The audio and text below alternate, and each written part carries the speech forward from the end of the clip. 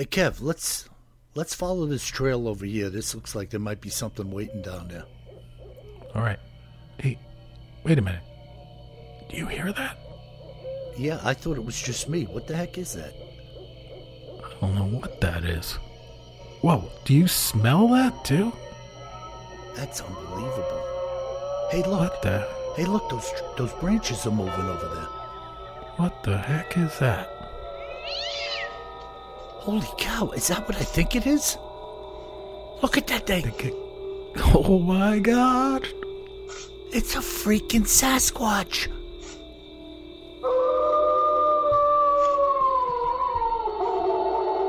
Welcome to the Bigfoot Terror in the Woods Sightings and Encounters podcast.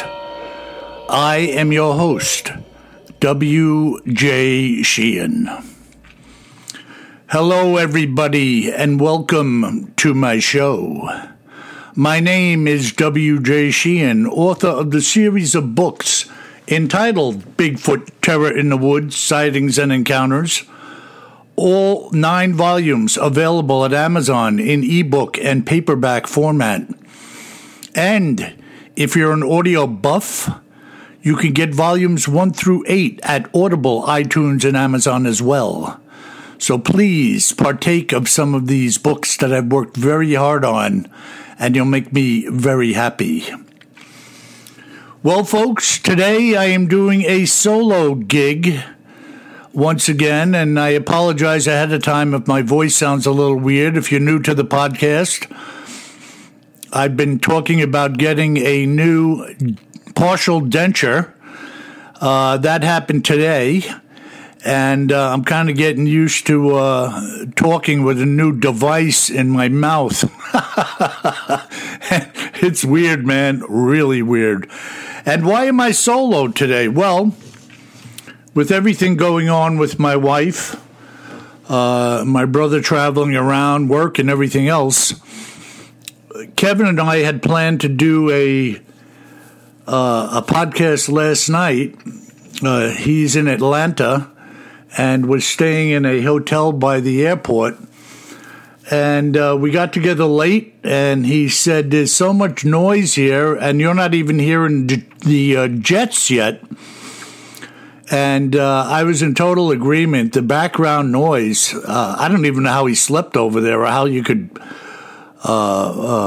make somebody pay for a room in that type of environment. But we decided not to do it. And if we were going to pull it off today together, it would have been at midnight my time. And I'm sitting here right now at 8:45. Midnight's a little bit much for me, considering I got to hit the bricks pretty early in the morning tomorrow. So here I am, and here you are.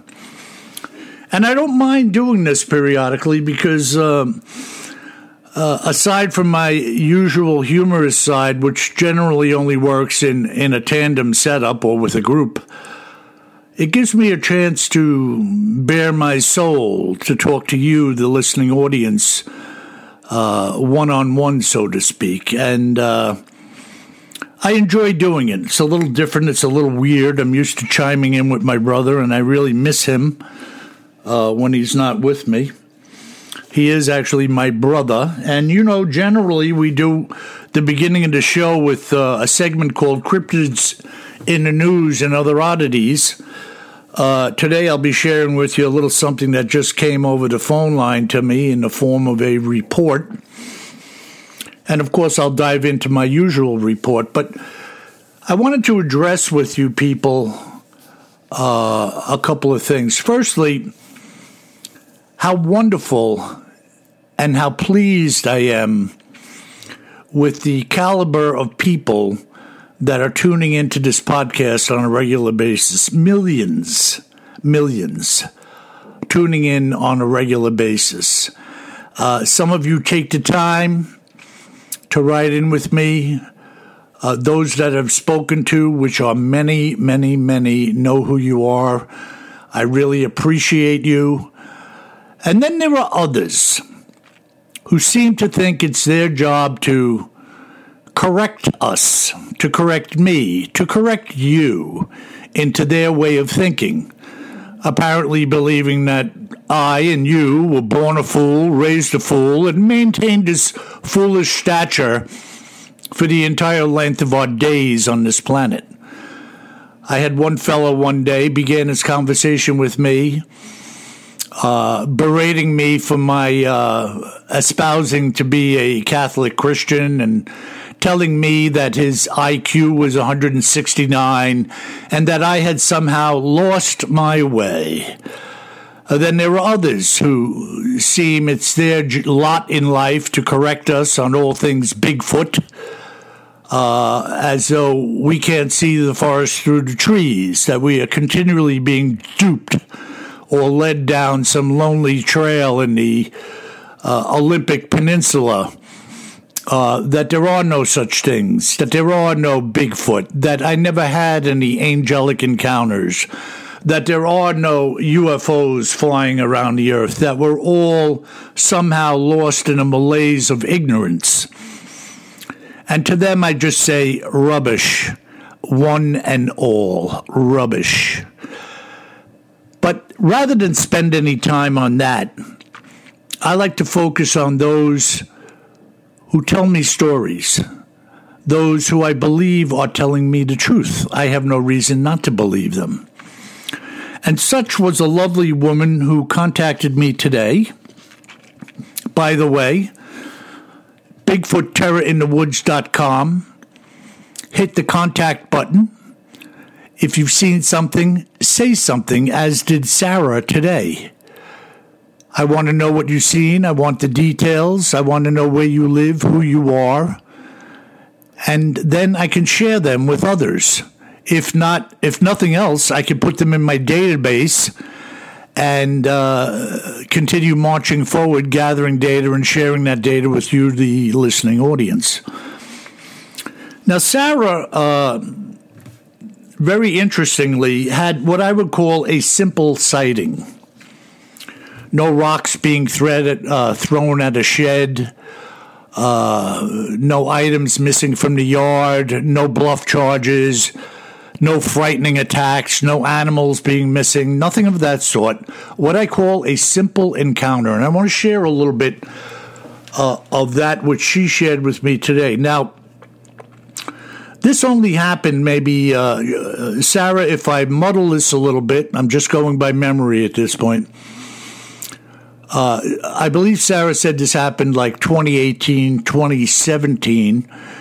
She was riding in a over-the-road truck, having left Louisiana, and initially she was uncertain where they were, maybe still in Louisiana or had entered an adjoining state, which I immediately thought might be Arkansas. Turns out it was. They were traveling over the road. It was about noon, a little after noon, actually. And she said in the distance, they were approaching what she described as a clear cut, and she named it as being such. Now, if you don't know what a clear cut is, it's a lane cut through the forest, typically by the state, the Forestry Service. I have learned from one of my listeners in Canada that many times clear cuts are done in a grid pattern. This also enables a fire break of sorts, and it also allows for fire crews to get in and move around if there is a large inferno in a forest.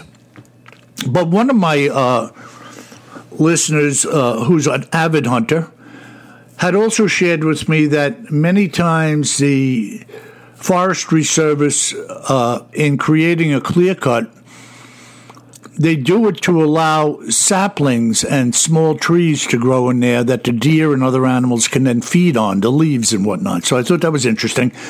And I always have all these things working in my mind when somebody is sharing an encounter with me. So Sarah tells me she's approaching this clear cut in a truck obviously sitting up in a K-Whopper or a Peter wagon. You got a good view out of the windshield, and you're sitting way high off of the road.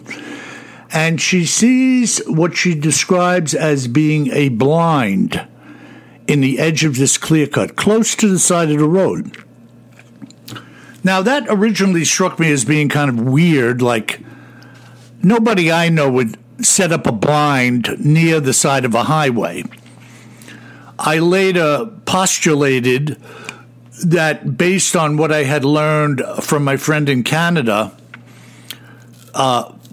they may have set this blind up as a viewing stand out over the cut where they could sit with binoculars and see at times what's coming into the cut to eat or graze. At any rate, I didn't know initially that it was a purpose-built wooden structure with a couple of stairs. When she said blind, I'm thinking of a little aluminum pole tent, with the screened windows on it in camo pattern. She's coming down the road, and in the midst of this grassy cut, she sees what she describes as a lower portion of a tree that appeared to be burnt, black, burnt stump. Now, I don't know if you were like me, but when we were kids, we would do these, they'd give us these like cognitive recognition books with things in it like, what doesn't belong in this picture? Many of you, I am sure, have experienced the same thing when you were youths. And right off the bat, she and I had said to ourselves, and she, of course, to herself driving in the truck, what is this burnt stump doing in a clear cut?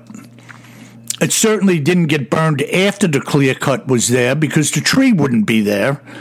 And so the question, why is this even there? Well, it wasn't a stump. As they move closer in the truck, she realizes this thing's starting to move. And she could see the opening between its legs, the grass being up to like the knees. And this thing walked across the field, the cut, disappearing into the woods. Now, there's a little bit more to it than that, but suffice to say, that was her sighting. When she got up the road a little bit further, she saw a sign. It said, Folk, 1 mile. And she said, where do I know that name from? What is Folk? Well, the Folk monster. One of the most elaborate and well-known Bigfoot sightings to date. Of course, down there they call it the Folk monster. Like up north they call it the Ohio howler, Sasquatch, Bigfoot, Momo, swamp ape. Whatever the flavor of the day is. And she realized that, wow, maybe I just saw the Folk monster. And very interesting indeed. I have no reason to believe that Sarah did not see what she said she saw. Now, you could take the negative side and believe that everybody is full of a lot of hokum, but I don't espouse to that. I talk to a lot of really good people of all walks of life that are telling me their stories, and really, my gut tells me they're telling me the truth. Why would you lie? Sarah has no axe to grind with me. She seemed like a very nice and amiable woman, sharing her story out of sheer joy and excitement for the subject matter.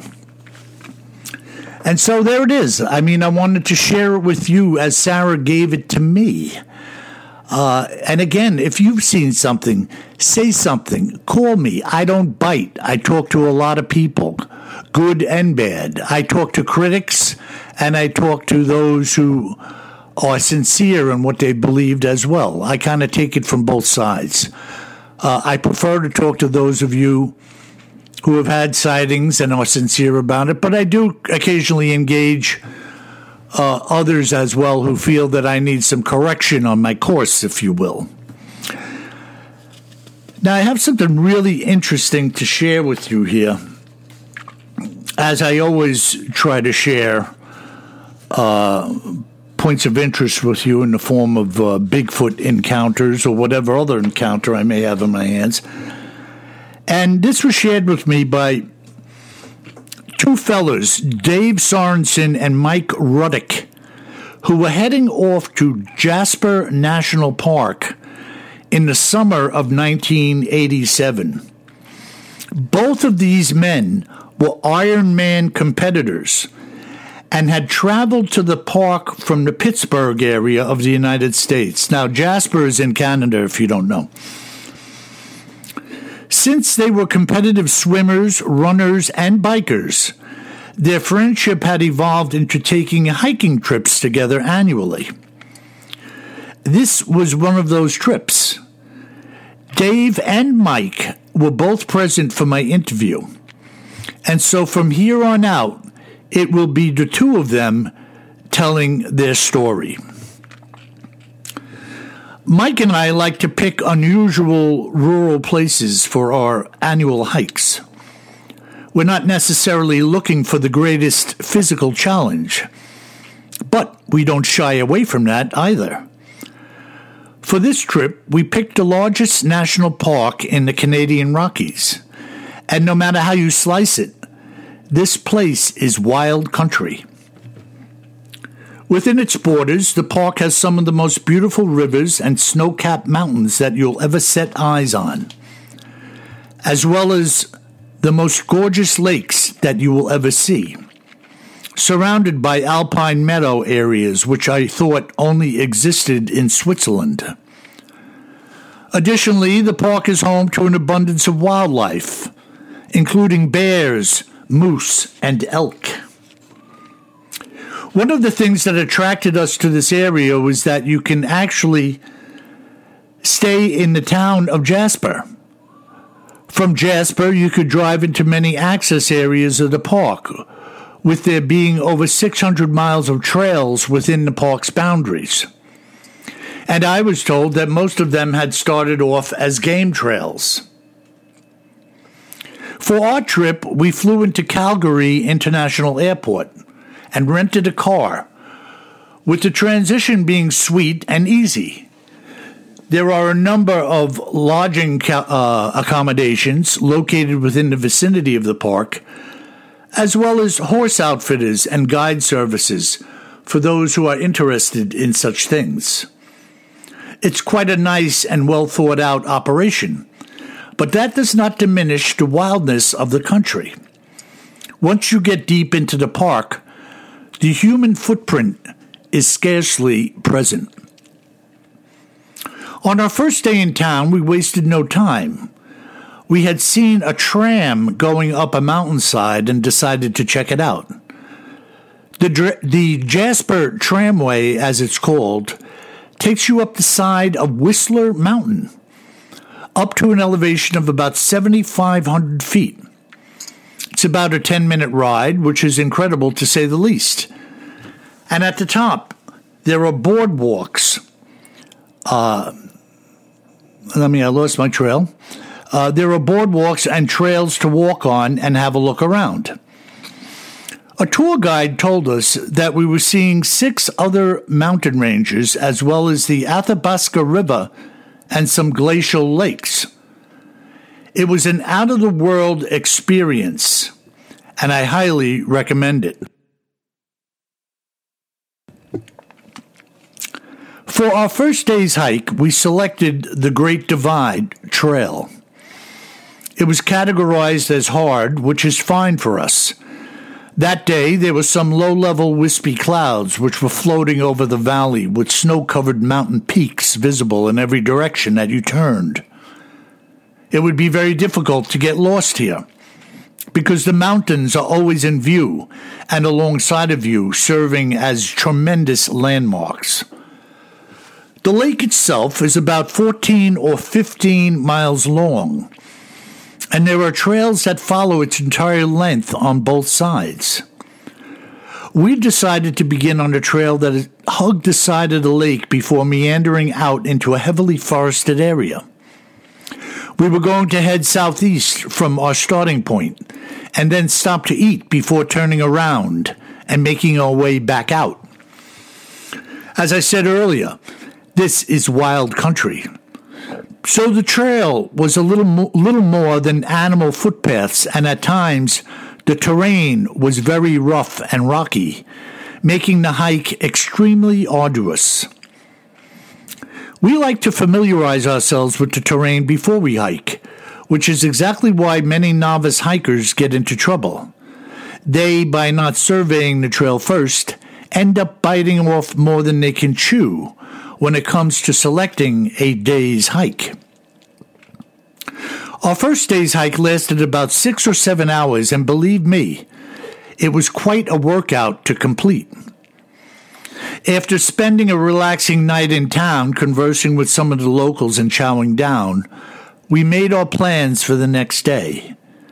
We decided to begin in the same area, but this time we would take a slightly more westerly approach.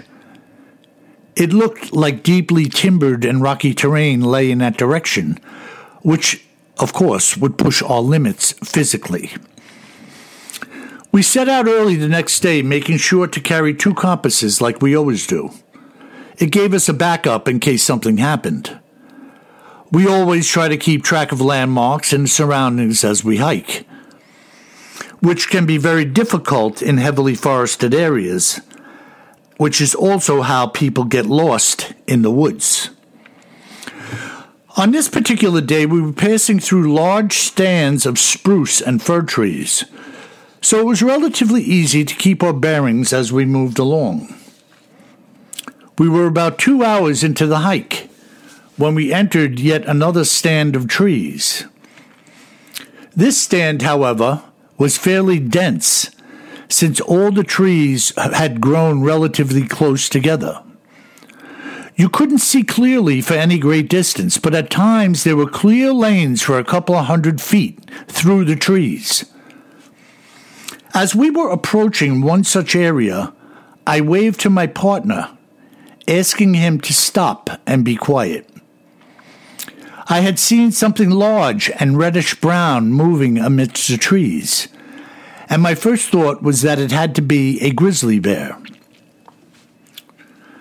As we now stood there, I pulled my field glasses up to my eyes, moving slowly so as not to provoke whatever it was. And it wasn't a bear at all. The beast that I was seeing stood straddling a large felled tree. Bears don't do that. Just as I was coming to grips with the reality of what I was seeing, Mike shouted, "Go, bear, go!" What a mistake. Of course, he couldn't see what I was looking at through the binoculars, and in one fluid movement, the beast that was straddling the log jumped up and turned towards us. It took about 2 quick steps. Flexing its body, it lifted its head into the air like a wolf and unleashed an earth-shattering scream. For a moment it paused, stood looking directly at us, and grunted. After several long seconds, it reached down, grabbed a piece of tree limb, and hurled it towards us, which was followed by yet another blood-curdling howl. The sound was so powerful that it sent reverberations through my body. I thought to myself that surely the entire park must have heard it. At that moment, I realized the futility of carrying bear spray. There was no way that I would want this thing to get even close enough to me for the spray to have a chance at being effective. If I had a gun, I would have already been shooting at it. This was neither a man nor a bear. It was a monster. I could see Mike's hand shaking. I wasn't the only one terrified of the beast before us.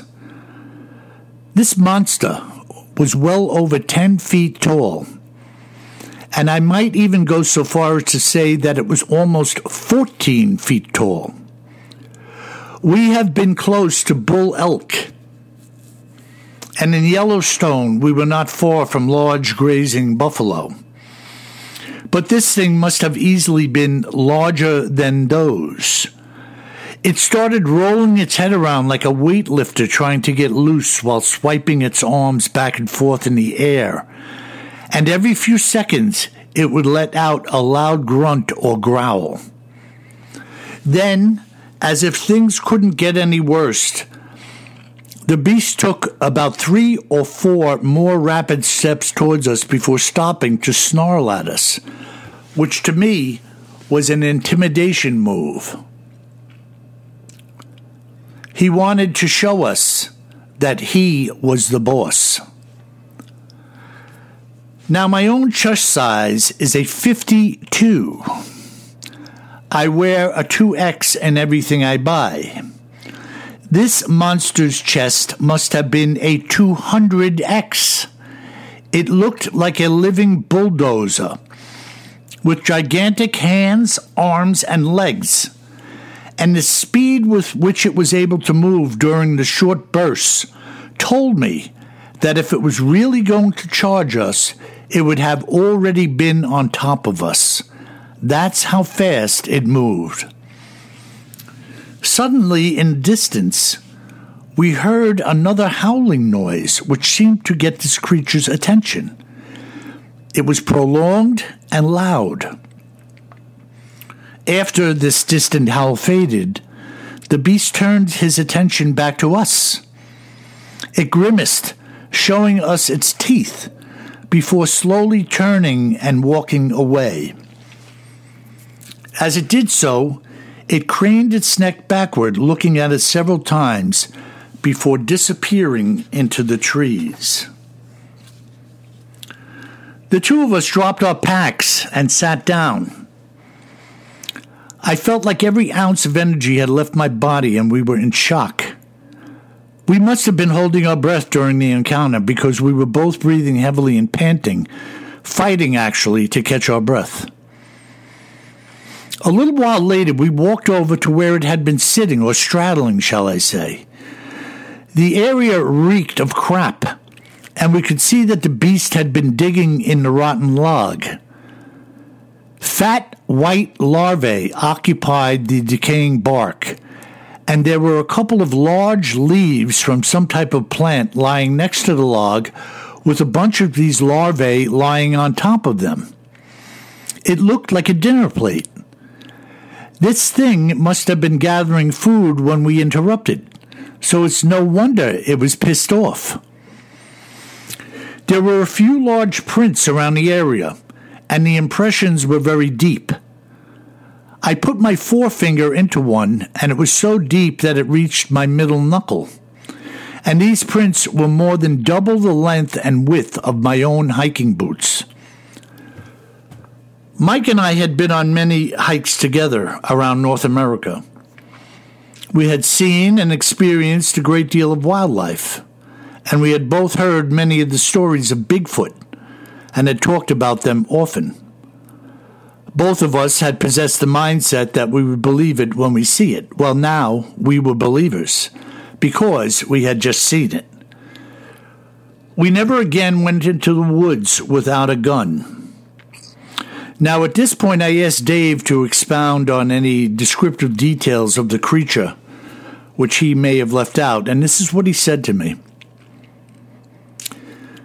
Thinking back on what I said about the log smelling like crap when it was walking away, you could see that the fur on its butt was all crusted and matted together. There was a lot of something sticking to the fur. From the side view, the creature must have been 3 feet thick, and I would say from shoulder to shoulder, it easily spanned 6 feet on the outside edges. Its muscles were like nothing you have ever seen on this earth, exponentially larger than a human's. What I mean to say is that there's no chart to measure these things. It's like saying an oak tree is its arm and the twig is mine. The creature was absolutely ridiculous in dimensions and proportions. It looked so strong that it could probably pull over a rooted tree. When it grimaced at us, I could actually see little fangs, not like a tiger's, but longer than the rest of the teeth in its mouth. To me, that says that this thing eats meat. And thank God we weren't its next feast. Its hair was long and scraggly, unlike normal animal fur, and its jaw protruded from its face. The mouth area was massive when it howled. You could have put a cantaloupe in there with no problem whatsoever. You could see some of its body through the hair, which made me wonder how they stay warm in the winter. As you know, when the weather gets colder, an animal's fur typically thickens, but who's to say how these beasts were created? They are a complete and utter enigma to mankind. Now, there's a wise man, my friends, right? A complete and utter enigma to mankind. He's not touching it. He's not guessing about it. He simply sees what he sees and doesn't understand what he doesn't understand. He's not claiming expertise just because he's seen one. And by the way, when we speak of expertise, I'd really like to know who decided that Bigfoot is a nocturnal creature. I'd have to say, having not counted them, that the majority, the vast majority of Bigfoot sightings that I've heard to date, including the one I just shared with you briefly from Sarah, happen during daylight hours, after sunrise, before sunset, and anywhere in between, including the busiest, most sunny parts of the day around the world. So where the purported experts get the info that they need to march around with flashlights and night vision, heck, if I was going to look for Bigfoot, I'd be marching around during the day like Patterson and Gimlin were on horseback when they took the Patty film. Broad daylight in the woods, stomping around in the Pacific Northwest. Anyways, that's the story. I don't know about you. I'd be frightened to death if I had this encounter.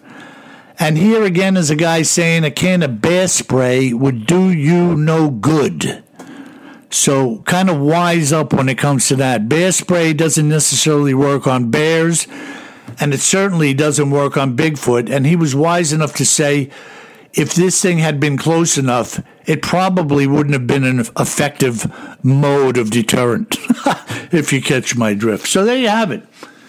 Another excellent account from a couple of Iron Men in Jasper National Park up in Canada. And a big hello to all of our listeners up in Canada. And I know there are many, many, many of you. A big shout out to all of you, and I hope to hear from you soon. And I'm going to hit just a couple of brief listener mails here, as is our custom. Cutting it a little short for tonight, because I'm not with my brother. And I have something here from Shannon, who actually is in my brother's neighborhood somewhere, Raleigh, North Carolina.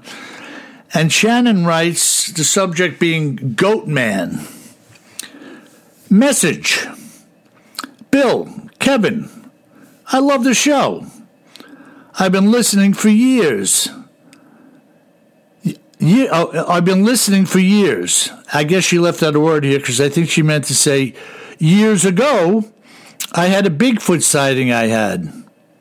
Now, this is a little screwy. I love the show. I've been listening for years ago about a Bigfoot sighting I had. Make of that what you will.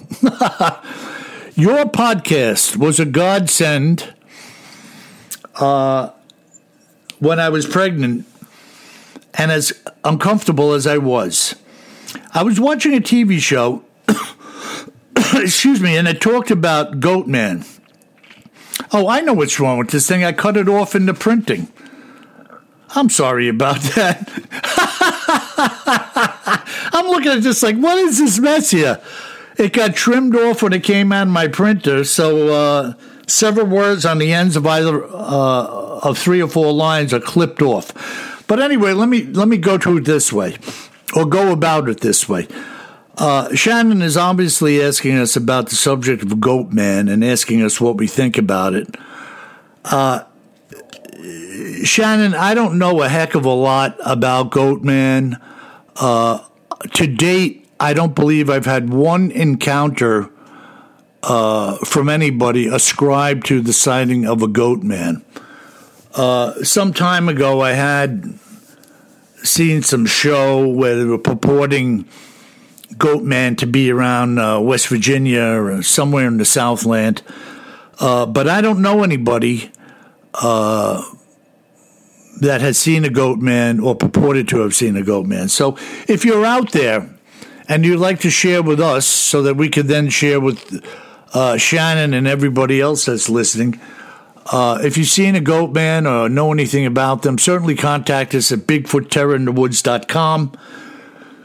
Hit the contact button and let us know what you've seen or heard, and we'll follow up on it. But Shannon, again, sorry for botching up your email by trimming it off. But such is life. Must be my dentures, my new denture, impinging my brain function. And here I got something from William. I'll call him Bill. Subject, your books. He says he's been an over-the-road trucker for 32 years. I'm enjoying your books, Volume 2 and counting. And folks, listen, when I ask you to buy my books, I said this before and I'll say it again. It's an indicator to me of the appreciation of the audience for the time and the effort and the labor that I put into these things. And the putting together of the podcast and the time spent doing this, that, and the other thing. I don't do it looking for a reward, but it tells me, like the many school teachers that have contacted me that now have my books in the library of the schools. The kids love to read them. And I want you to love to read them and show some support for me and the podcast by going out periodically, getting a book, give it as a gift, buy an audio book, listen to it while you're riding your bike, mowing the lawn, whatever you're doing. And it shows me that people are generally interested by going the extra mile to drop 10 or 12 bucks. Listen, folks, one of my coworkers took her kids out bowling the other day. They played 2 games and bought some beverages. It was over $100, $120, I think she said. So if you think dropping $10, $15 on a book is a lot of money, then I don't know what to say about it. But you'd be doing me a favor and showing your support for what I'm doing as well. Anyways, that's going to be a wrap for today, folks. And remember, if you are an Iron Man or woman, or not, and you find yourself walking through Jasper National Park, you best remember one thing, my friends. Always carry more gun than you think you're gonna need. Take care.